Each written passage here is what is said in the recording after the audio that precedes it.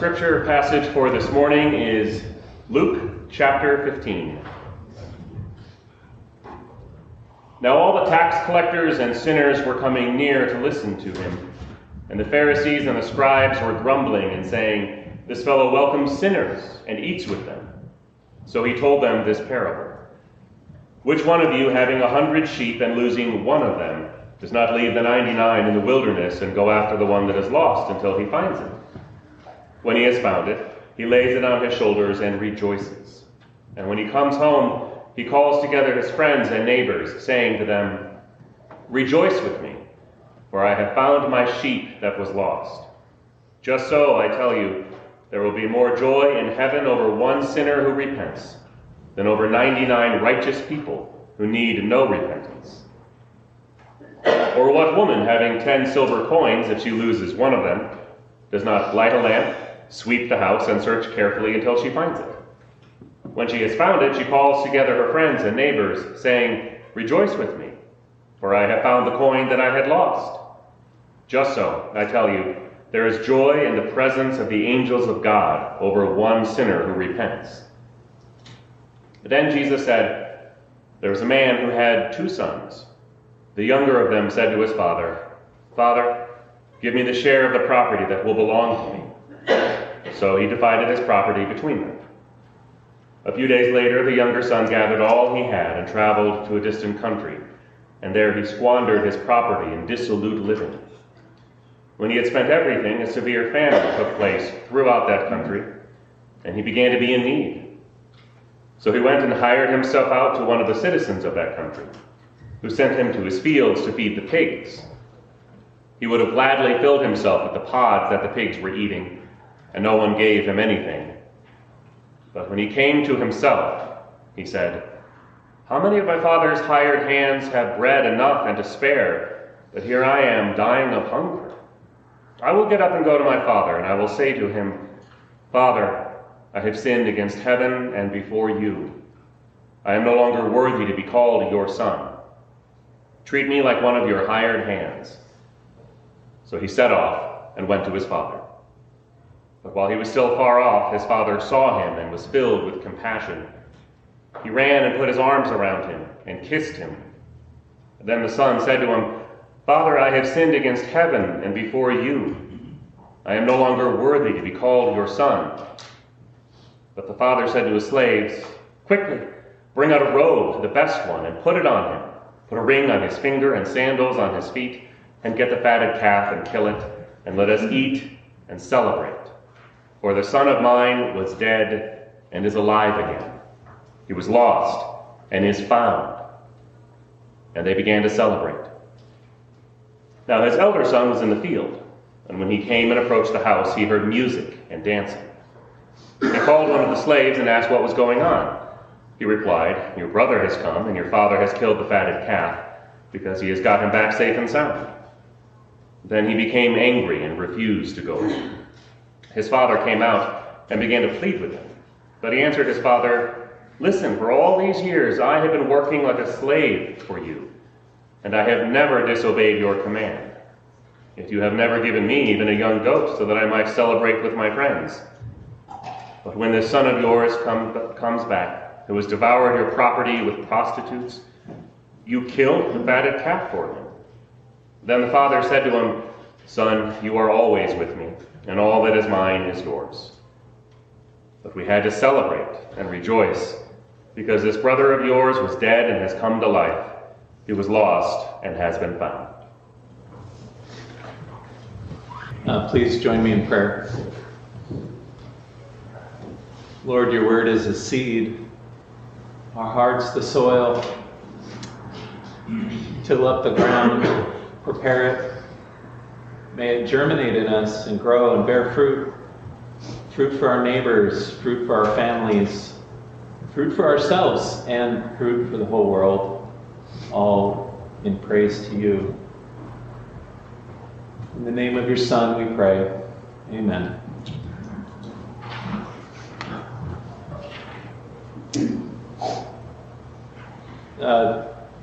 Henry Nouwen wrote a book about this parable of the prodigal son. Famously, he went to go see the painting of it by Rembrandt in a museum, and he kind of got stuck there and like had to keep going back and see it like every day for 2 weeks or something. Something like that has happened to me. I've gotten stuck in this parable. I thought we'll do a Sunday on prodigal son next, and then I couldn't. So I had to. The sermon kept getting longer and longer, and I thought, well, we have a finite time period together. That's not going to work. But I could not bear to cut out some things. And so we're doing at least 2 weeks. Hopefully not 2 years. But at least 2 weeks on prodigal son. Before we talk about it, we need to talk about what parables are, or remind ourselves what parables are. They're sort of between allegories and short stories. So, you know, an allegory, tortoise and the hare, that's like a fable, but same idea. Like, you kind of get the meaning, and you can sort of pull out the meaning and be like, okay, this story really only means this. Slow and steady wins the race. Okay. A short story, if you can pull out the meaning of a short story, it's not a very good short story. So parables are sort of in between. You often can pull out a meaning from a parable, and Jesus will do that sometimes too. He'll sort of like find a meaning in the parable, and he'll say, oh, it means this. But what ends up happening is if you stick with the parable for a little while, it also will mean this. And then it'll also mean this. And it'll mean this, and this, and this, and this, and this. And so it's sort of this generative multiple meaning. And so a lot of people are often confused about Jesus. You know, he doesn't have that much time. He's like got the most important stuff to say that's ever been said in the history of the world. Why did he say it in parables? Why couldn't he have been crystal clear? Well, this is why. Parables allow him to say very much in a few words. And the parable of the prodigal son is the gospel in miniature. It is the good news in a handful of verses. And that's why we can say a lot about a little. But I want to begin by talking about the context, because we can't make it mean anything we want. In fact, one of our problems with prodigal son is that we've made it mean some things that it doesn't mean. So we need the context, and we need those other two parables right before that Adam read. And so what's the context? Context is pretty straightforward. You have Pharisees and scribes, and you have Jesus, and Jesus is having meals with sinners. These are like unclean sort of people according to the law, and tax collectors who are just straight up traitors. And Jesus is having meals with them. And we need to be careful, because we often think of Pharisees and scribes as just grumps. They don't like fun, or they don't like people. Remember, their Bible is the same as ours, the Old Testament. It's the same Old Testament. And they believe in a God who is infinitely gracious. They believe in a God who forgives to 1,000 generations, a God whose mercy endures forever. They would love for sinners to repent. That sounds amazing. What they don't like about Jesus is that he is feasting with them as though it's already happened. They would love it if Jesus was like having a Bible study with them, if he was doing some counseling, if Jesus was doing case management and writing grants, if he was in the soup kitchen, giving them some soup and saying, I'm helping you, something like that. The Pharisees and scribes would have absolutely loved that. They'd say, this guy's great, maybe he can help them, and we would love to see all the sinners and scribes repent. We'd love to see them come into the faith. But Jesus seems to have skipped that part. Jesus seems to have jumped right towards the meal, right towards the celebration, right towards the feast. And this makes them furious. And so Jesus says, I have 3 stories to tell you. I'm going to explain myself. I'm going to do it in these 3 stories. Okay. First 2 stories are pretty similar. Obviously one's a shepherd, loses a sheep. irresponsibly leaves 99 to go get the one. The second one, a woman loses a very valuable coin, turns her house upside down to try to find it. And at the end of both of those, Jesus says there's going to be great celebration for when one sinner repents in heaven. So they are about repentance. He's talking about repentance. But here's the weird thing about this, is like how much repenting do you think the coin was doing? You know what I mean? Like when it's in between the cushions? Was it like, oh Lord, please forgive me for my... like it's a coin. Now the sheep, you could sort of imagine some form of ovine repentance, where the sheep is thinking about, and I'm sorry, there's no way not to tell this joke. The sheep is thinking about all the things and how bad the sheep is. Again, there's just no, it's like right there. It's just low-hanging fruit. I had to do it. But it is comical, right? That's the point of the parable. It's comical to imagine the repentance of the sheep or the repentance of the coin, because the stories aren't about that. The stories are about the shepherd and about the woman going crazy to try to find these things. Okay. So by this point, after the first two stories, we're supposed to be talking about repentance, and we're thoroughly confused. Okay? And that's exactly where Jesus wants us, to be thoroughly confused by the time we get to the prodigal son. And by the prodigal son, we think, oh, thank goodness, now we're talking about humans. We should, at this point, have a straightforward picture of what repentance is.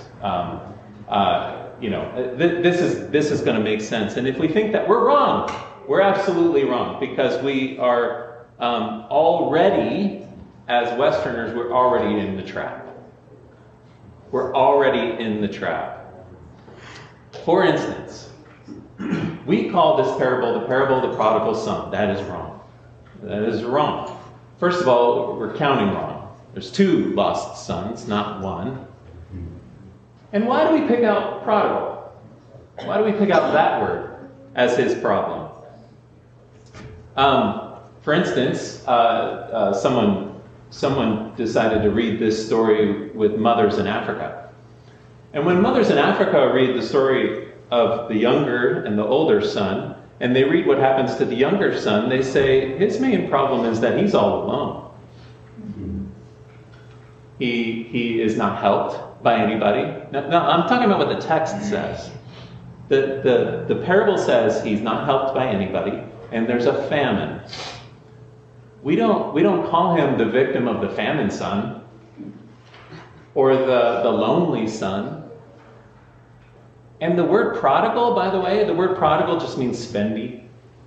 It means spendy, but we interpret it as like wild living, right? Like we think like he is having a blast. And it literally, and I did the work on this. I looked at Aristotle, I looked at Plato, I looked at other guys whose names I can't pronounce. I looked at all their uses of this word because it only is used once in the entire Bible, the word prodigal.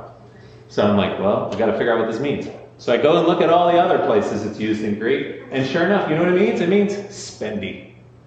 It means he spent a lot of money. And if you had a wad of dough in a foreign country, you're going to spend a lot of money too. So why do we inflate this? Here's why we inflate this. Again, it's a trap. I'm sorry, guys, but it's a trap. The reason we inflate it is because we're just like the older son. When the father comes to the older son, and the older son is out in the field, the older son says, I'm so mad about what you did because your son spent all your money on prostitutes. Whoa, where did he get prostitutes from? That's not in there. There's no mention of that. But he imagines this whole thing, this wild living, all this kind of stuff. And we do the exact same thing. The exact same thing. Why do we do that? Why do we do that? We do it because of our view of who God is. And that is what ultimately Jesus is trying to do here. He's trying to give us a better view, a correct view of what God is actually like, instead of what we think God is like. Well, wait a second. I thought this was about repentance.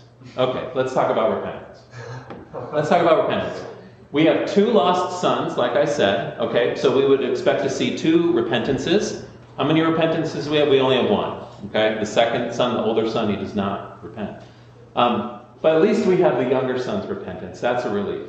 So let's look at the younger son's repentance. What does he say? He says, I know what I'll do.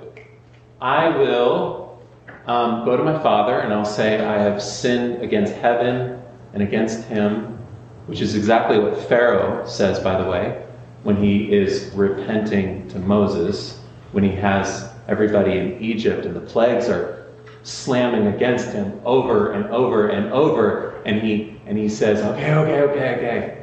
I have sinned against heaven and against you. It's not genuine repentance for Pharaoh. It might not be for the younger son either. And then he says this. He says, maybe I could be like a hired servant in my father's house.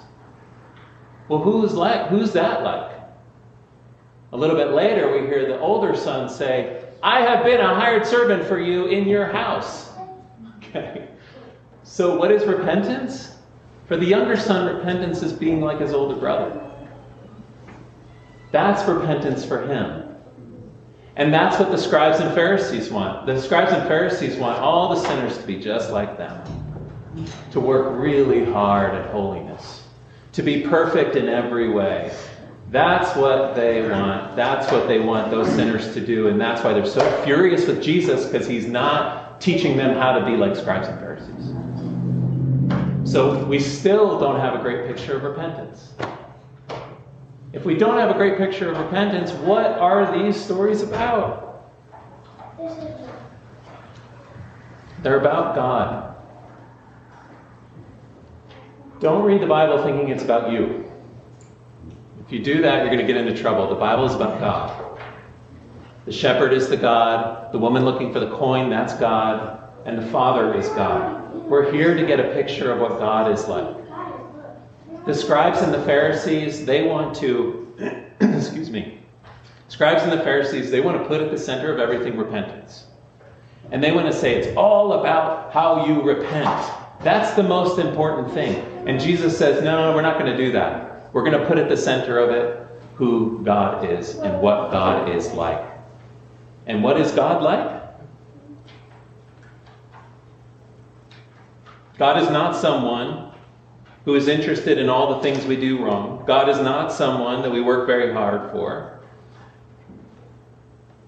Here's what God is like. We got a really great opportunity this week to hear someone named Father Greg Boyle. Father Greg Boyle founded and currently runs the largest gang reentry program in the world out in LA. He's been at it for decades. And he's like the best storyteller ever, okay?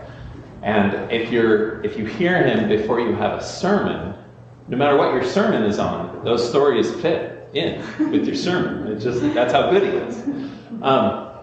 I've heard him tell this story before. It's one of my favorites, and it actually has nothing to do with his work. It has to do with his mom. So his mom passed away recently, in the last couple of years. And she had a pretty big family, so the family was all around her while she was dying. And she was going in and out of consciousness. She'd fall asleep, she'd wake up, and different family members were near. Some were out doing something. It was several days, maybe 2 weeks. And, she'd be asleep. And then every time she'd wake up, she'd look at who was there. And she'd see their faces, and she would say, "You're here. You're here."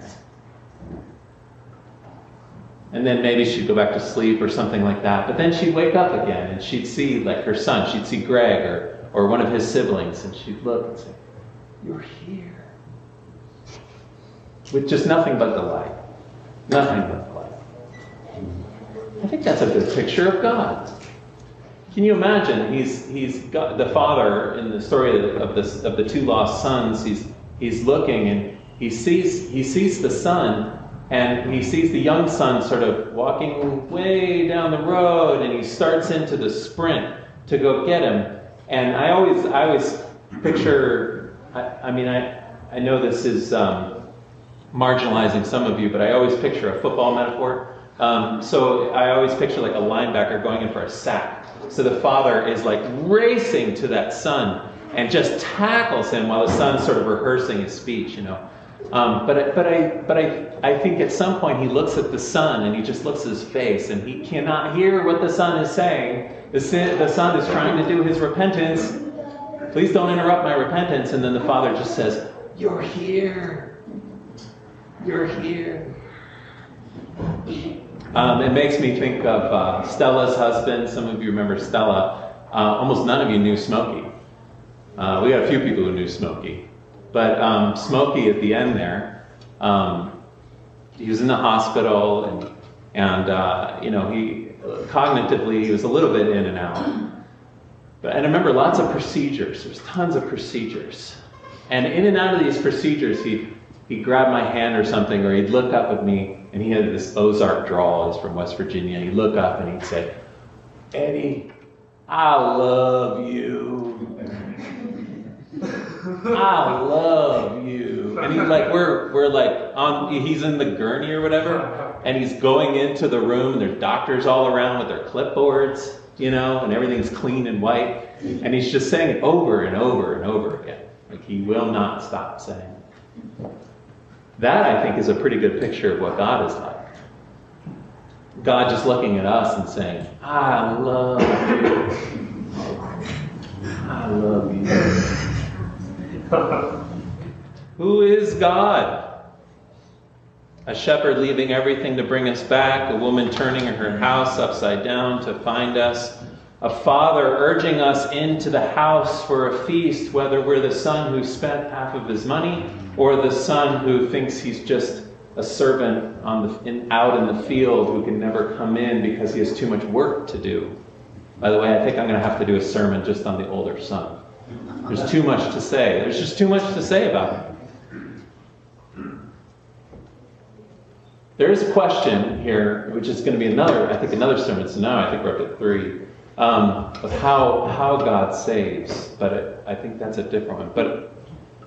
But we still for this sermon we're focusing on who God is, and if that's who God is, who are we?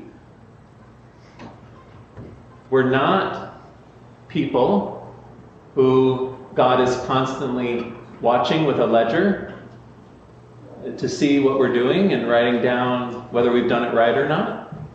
Okay? Because at the center is not our sin. That's not what the center is. We're not people who ask too much of God. When the younger son asks for his inheritance, the problem wasn't that he asked too much. It was that he settled for too little. It wasn't that he asked too much, it was that he settled for far too little. He left abundance to go to scarcity. And what is repentance? Repentance is us turning back to get more and more and more and more and more. Ultimately, that is what repentance is. Help us to hear you saying how delighted you are that we're here. But we finally come in for the feast reluctantly, and my prayer is that you'd keep us coming to the feast. Let us not be far away. Let us always keep coming home to you. In Christ's name we pray. Amen. Amen. May the peace of Christ go with you wherever he may send you. May he guide you through the wilderness and protect you through the storm.